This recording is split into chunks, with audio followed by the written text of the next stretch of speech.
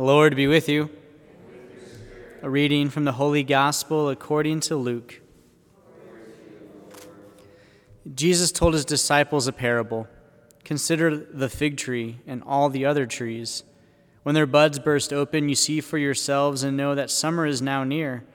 In the same way, when you see these things happening, know that the kingdom of God is near. Amen, I say to you, this generation will not pass away until all these things have taken place. Heaven and earth will pass away, but my words will not pass away. The Gospel of the Lord.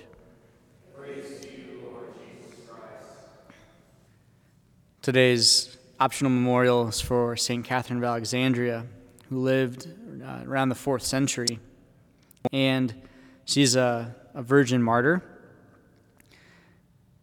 What led to her martyrdom is actually quite beautiful when we think of the scope of the picture.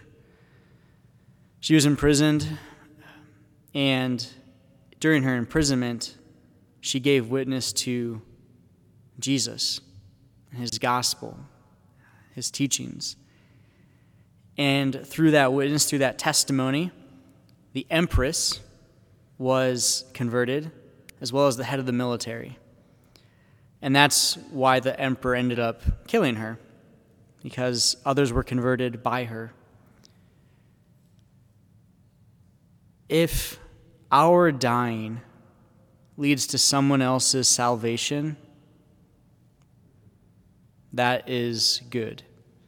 If the giving of our life, the giving of our testimony, our witness, leads to another to have eternal life, victory.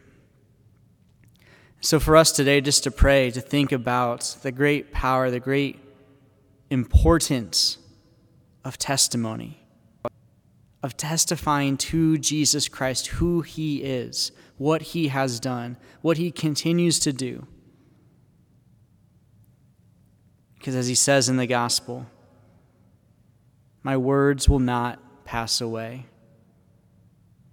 Brothers and sisters, we are called to relay the words of Jesus to others. And if it costs our life, so be it, because it'll most likely lead to someone else's salvation.